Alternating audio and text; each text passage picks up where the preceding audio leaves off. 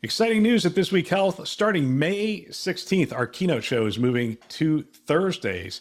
Catch every episode weekly on our This Week Health conference channel.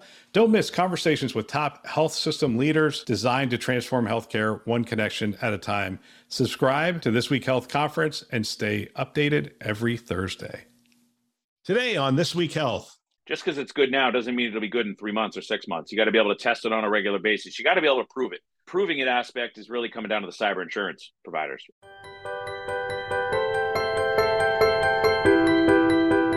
All right, today we're going to have a solution showcase. We're joined by Ryan Baker, head of healthcare for Rubrik, and we're going to have a discussion around backup and cyber resiliency. And Ryan, welcome to the show. Thank you, Bill. Appreciate you having me.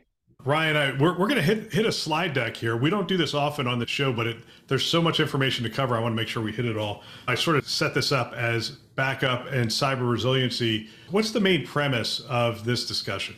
Yeah, Bill, appreciate the question. It's really come down to, if you look at healthcare across North America, across the globe, everybody's got backup. Everybody's been protecting their data since the beginning of time, right? Since the technology was able. Backup is not really good enough in the world we live in today from a recovery perspective. So we look at backup and cyber resiliency as not one and the same anymore. And when we say cyber resilience, we're looking at the ability to really recover assets and data within 24 hours. That's really the core differentiation, because everybody's got a backup tool. Not everybody has cyber resilience. And what that really gets dictated by is time to recovery. You know, it's interesting. I just had a meeting with a bunch of CISOs, and they are now really focused in on this whole idea of time to recovery.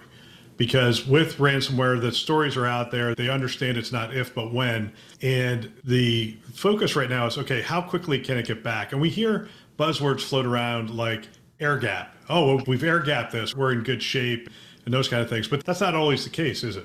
It's not. And air gap is probably one of the most overused marketing terms since cloud started getting thrown around, right? In my opinion, air gap means a lot of different things to a lot of different people. Pretty much every manufacturer or OEM vendor out there can check the air gap box. Does not mean you're able to recover, and does not mean you are cyber resilient.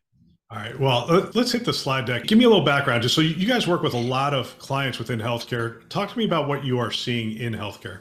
Yeah. So Rubrik came to market 2016 as a better, faster, cheaper mousetrap in the backup world. We did data protection. When I started here in 2017, that's all we did, right? Our technology and our product has evolved.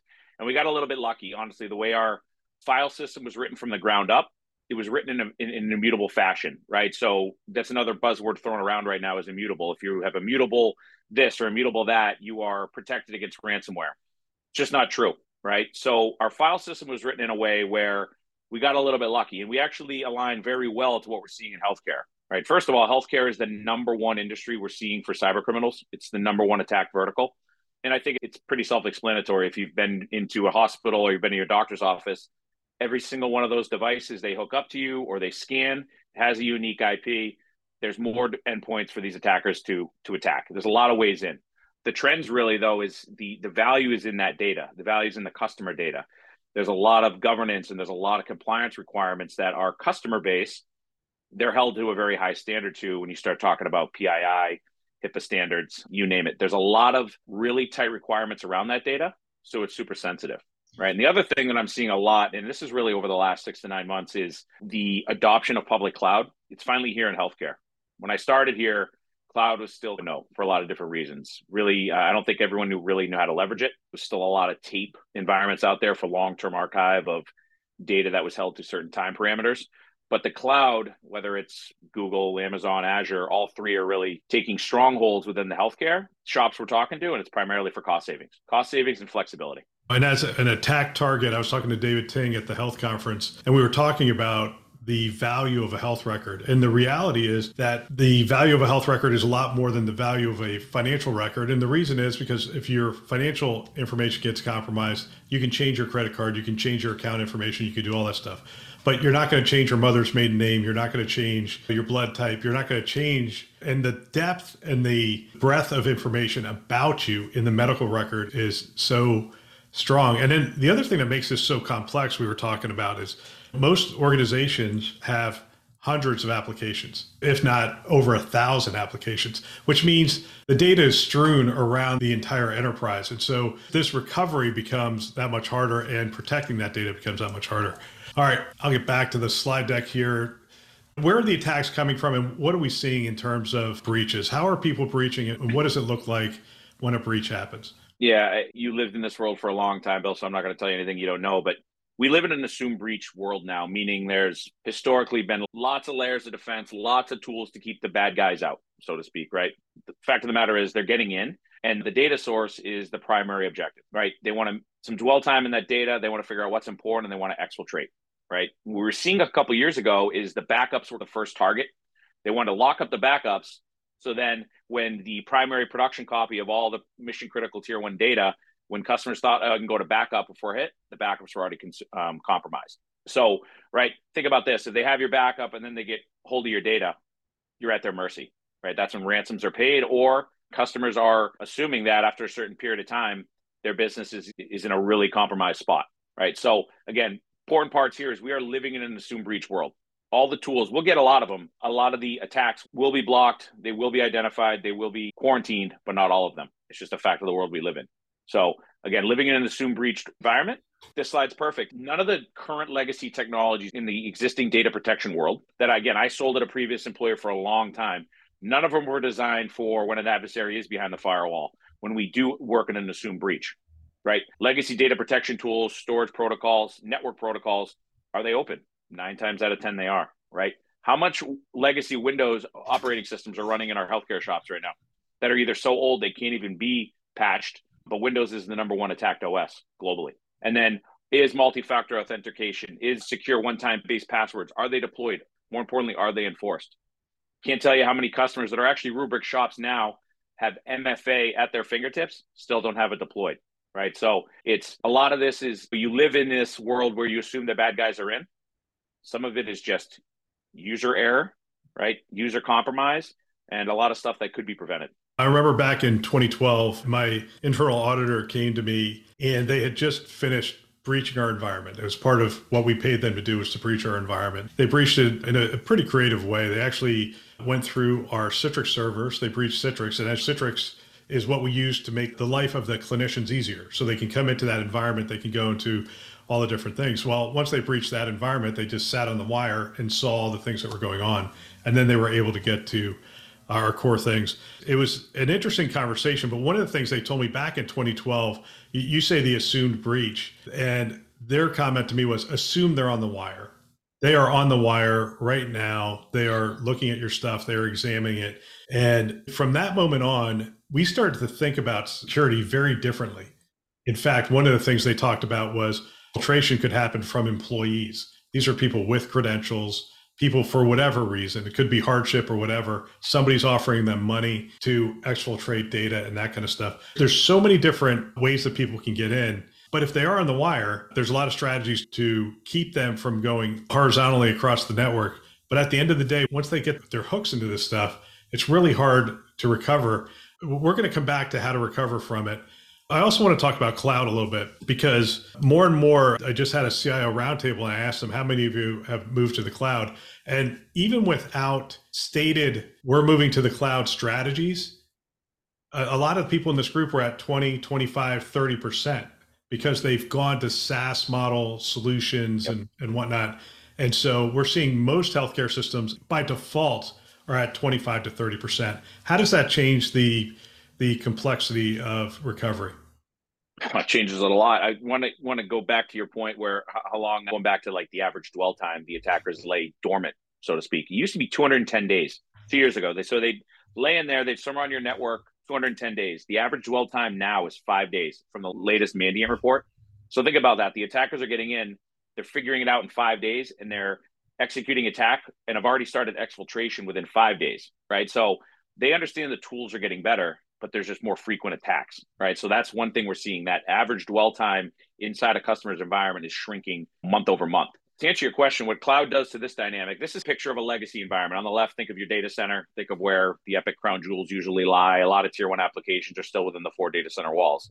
So the traditional ways of backing up and protecting that data, that worked for a period of time, but these data sets are massive now. And to your point, a lot of these tier one applications or SaaS-based applications, they're not within your data center walls anymore. So the cloud sprawl, or wherever these applications live and their interdependencies, it becomes very hard to wrap a true protection methodology around all of them, right? And at scale, this becomes massive, right? I see the SaaS play a lot and the SaaS traction a lot in radiology department. Think of PACS, think of unstructured data. That's the most frequent SaaS traction I'm seeing. The other one, and actually it's worked out very well for us, we've actually able to land in a lot of these big health systems, is around M365. So with COVID and even before that, you started seeing M365 become a tier one app. That is a full-blown tier one application now and will bring organizations to its knees if it's not operational. But Microsoft, right, they actually recommend third-party protection of those environments. So we actually got a lot of traction with that, but that's another SaaS application that is in 9 out of 10 shops right now. Yeah, you open this by saying backup is not cyber resiliency. What is cyber resiliency? How do we measure it? Yeah, so cyber resiliency now, as we look at it, is do you know where you can recover? Assume breach, we are under attack. What is our known good copy to recover to, right? Within that known good copy, within any kind of attack, what's the blast radius, right? What is the sensitive data that we are dealing with? How much sensitive data was part of that attack? How do we know it? Can we go back and make sure when we recover within that 24 hours, how do we know we're not going to reinfect ourselves, right? So there's a lot that goes into this, but cyber resiliency is being able to guarantee a clean copy of your data. And more importantly, can you test it, right? Going back to that other slide up here, if you go back one, Bill, this C-suite priority, that's new, right? You're seeing a lot of board members now actually carry the responsibility of the security posture of these institutions, right? This kind of took hold quickly in the financial services space. I'm seeing it more in healthcare, where now sitting board members or C-suite actually are part of their core responsibility is to the security posture of the health system. Now there's someone on the hook. Yeah, two of the CISOs actually showed their board report, and it had time to recovery was one of the metrics that the board was asking about. Like, how long will we be down if we were fully breached? Again, you got to be able to test that, right? Just because it's good now doesn't mean it'll be good in 3 months or 6 months. You got to be able to test it on a regular basis. You got to be able to prove it. And the proving it aspect is really coming down to the cyber insurance providers, right? Cyber insurance is tough to get right now. It's super expensive. So you got to be able to guarantee recovery within 24 hours. But then, hey, how do you go prove that to your cyber insurance providers and anyone else who asks? That's really important right now. All right. So we talked high level. Let's talk specifically about the Rubrik solution set and how you approach this and what makes you distinct in the industry. Sure. So this is high level. So this is the use cases we're seeing most frequently in healthcare, right? And it's getting wider and wider, right? I'm not going to read them all, but they're obvious ones, right? Everyone's looking to migrate to cloud or leverage cloud in some nation. How are we going to protect the cloud native stuff that customers are rolling out? How are we going to protect our virtual and physical workloads? Because it's still very much a hybrid environment in every healthcare shop I have right now. When you scale to the right, you're talking more of the security, right? How are we going to automate this protection as we scale and as we add new applications and VMs to environments? More importantly, how do we guarantee the recovery of those assets? And then some of the stuff we just talked about, when you look at cyber resiliency, it's not enough to be able to, hey, I have immutable storage, I can recover, right? But like, what about detecting the anomalies that are in there, being as proactive as we can before a full-blown attack gets hold? How do we know and discover where the sensitive data is? And that's important because that sensitive data now is no longer just in the four walls of your data center. It's in Amazon, it's in Azure, it's in your SaaS platforms that you're leveraging. That sensitive data is sprawled everywhere. So how do you get your arms around that with one platform to accurately and being able to prove that you have corralled all your sensitive data, you know exactly where it is, and you know exactly what was exfiltrated in the event of an attack. All right. And then the proactive hunting for cyber threats, a big one. That's our threat hunting capabilities. That one is constantly evolving as new threats are introduced into the market. So essentially, you're able to identify the threats that exist within the backups as it's being backed up and essentially alert people. And when you do a recovery, take those threats out as you're recovering? Correct. One of our biggest differentiators is we do this scanning and threat hunting on the first copy, right? So think about in a legacy way. You take your production systems, you'd write to a backup, and then you'd have to take the backups offline to do any kind of scanning for these threats. In that first write to Rubrik, as we build our metadata index, we're scanning and classifying that data on the first write. That's huge. So you're getting to anomaly detection quicker than anybody else, and you're able to isolate threats quicker than anybody else. More importantly, alerting the people that stuff is going on. This slide I added in here, it's a little bit busy, but again, it silos what I'm talking about. If you look at the left, core data protection. Everybody's got this. Think of this as backup. The different world we live in now is in healthcare specifically, Unstructured data is one that's coming up more and more. We got our EMR, right? We cut our teeth in healthcare because we protected and recovered and restored Epic better than anyone, right? We're able to help with honor roll status, right? That's now evolving. If you look at even the new honor roll requirements from Epic, the unstructured data piece is a big part of that as they go to Epic Web Blob, right? They're wrapping new requirements around that. So the legacy way of using production storage to snap and replicate is being good enough. That's just not true anymore, right? You got to be able to guarantee recovery and wrap the same security around that as you do with Cache and Iris. They're handled one and the same now. If you move more toward the middle, that's what I was talking about, the proactive threat monitoring, right? What are the active threats out there that we're seeing across all the web? What are the ones that are potentially in your environment? How do we isolate them? How do we quarantine them, right? And then what are the anomalies as they're happening so we can proactively dictate, hey, we got to probably look into something here. We're seeing an anomaly. Last night's data was backed up. It was 2 terabytes last night. Today is 10 terabytes. Something's going on. That data set changed materially. We got to look into it. Right. And then data security posture. This is getting traction quick. I don't know if you were aware, Bill. We acquired a company called Laminar a few months ago. New technology for us. Where it's folding in is that we actually just did a demo for a large health system this week where I got to see it firsthand because it's new tech to me. I'm trying to figure it out too. But the fact the user access and where the sensitive data lives across their Amazon environment, that was something that was a huge gap for them. So being able to give them a true view of, hey, where's the sensitive data live across your AWS environment? More importantly, who's got access to it? And what are they doing to it? What are they doing with it? That was something that was a big gap for this client. That was a big aha moment for them. And candidly, it was a big aha moment for me because the tech is new. I see where it's going to fold into our suite, but this is getting a lot of traction too. Because again, the cloud's blowing up. Customers using it for a lot of different things. You got to be able to wrap the security blanket around that too. Right. And then lastly, it's really around recovery. No one backs up. No one does anything with their data. Backing up, nobody really wants to do that. That's not very sexy. The recovery aspect within 24 hours, that's what's good about this. That's the only reason people do this, right? So being able to fence off the bad data, get a good clean copy to restore operations, that's what this is all about. Yeah, it's pretty amazing. So you guys have a guarantee, which it's unique in the industry. One of your colleagues was at one of our 229 events, and she was in the back of the room, and she shared the ransom guarantee, and people like turned in their seats. They're like, really? That's amazing. So talk a little bit about what are some of the things that makes working with Rubrik different? Yeah, no, I'm glad you brought that up. The guarantee is, candidly, we brought it to market. It was a little bit of a marketing splash, but when it comes down to it, it's self-funded. We're not using an insurance provider to underwrite that. That's self-funded because under the covers, that's all supported by our ransomware recovery team and the underlying technology that is Rubrik Security Cloud. So data behind that, the reason we're offering it is we've recovered 100% of data protected by Rubrik with our customers that have been attacked. Our ransomware recovery team has now seen 170 events in our Rubrik customer base, and we've recovered 100% of their data. So think about that. That's where we're able to lay out that guarantee is because the product works. It delivers as advertised.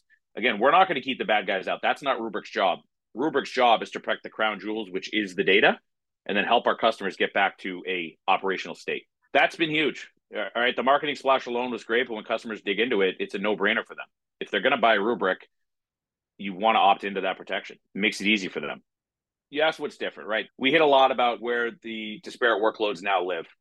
We have the guaranteed ability to recover. Secondly, think of a single software platform or system that you have a pane of glass. More importantly, you have control over that data and SLA protection schemes, regardless of where the data lives, whether it's an M365, whether it's in AWS or Azure, whether it's on-prem in your data center walls. It's the same exact software protecting and being managed across the whole shop. Right. Honestly, if I'm talking to a legacy data protection administrator who built their career on TSM or Networker, right, or any other legacy, I'm probably a threat to them because of this. But right at the scale in which data is growing, at the security threats we're seeing every day, we need to take work off of them because it never does scale. Right. You have to be able to go to one place to protect all your workloads wherever they live. Right. And then we hit on this too. The board level, the C-suite, and everyone in between, you got to be able to prove a testable resiliency, right? How are you testing? How can you prove it? That's a big thing for us. That visibility, again, just where the data lives, what's in that data, what sensitive data is impacted, how do we quarantine it? And then the last point, I put this in here because it's important. We're not creating budget, Bill. We are capturing budget that is being spent on legacy tools. Again, I lived in that world for 13 years. The company I worked for made a lot of money on renewals, whether they were maintenance or software renewals, keeping things alive. There's a lot of money being tied up in legacy tech where, right, these are self-funded projects more times than not, but it's an opportunity to boost up the cyber posture within every institution. Yeah, it's interesting with the financial situation that's going on in healthcare. There was a discussion recently with one of our groups of CIOs, and we talked about how there's a lot more scrutiny on the renewals, a lot more scrutiny on the existing applications, and really culling those for savings if we could find it. I'd love for you to talk about some clients and what they've been able to do. Yeah, I put St. Luke's in there. They're a great customer. They're a publicly facing reference. Out of respect for the 400 others I have within my region, I will not. I take that very seriously, right? I respect the privacy of our customers, and I love to tell stories. But this one's a public facing. St. Luke's is a wildly successful story of ours.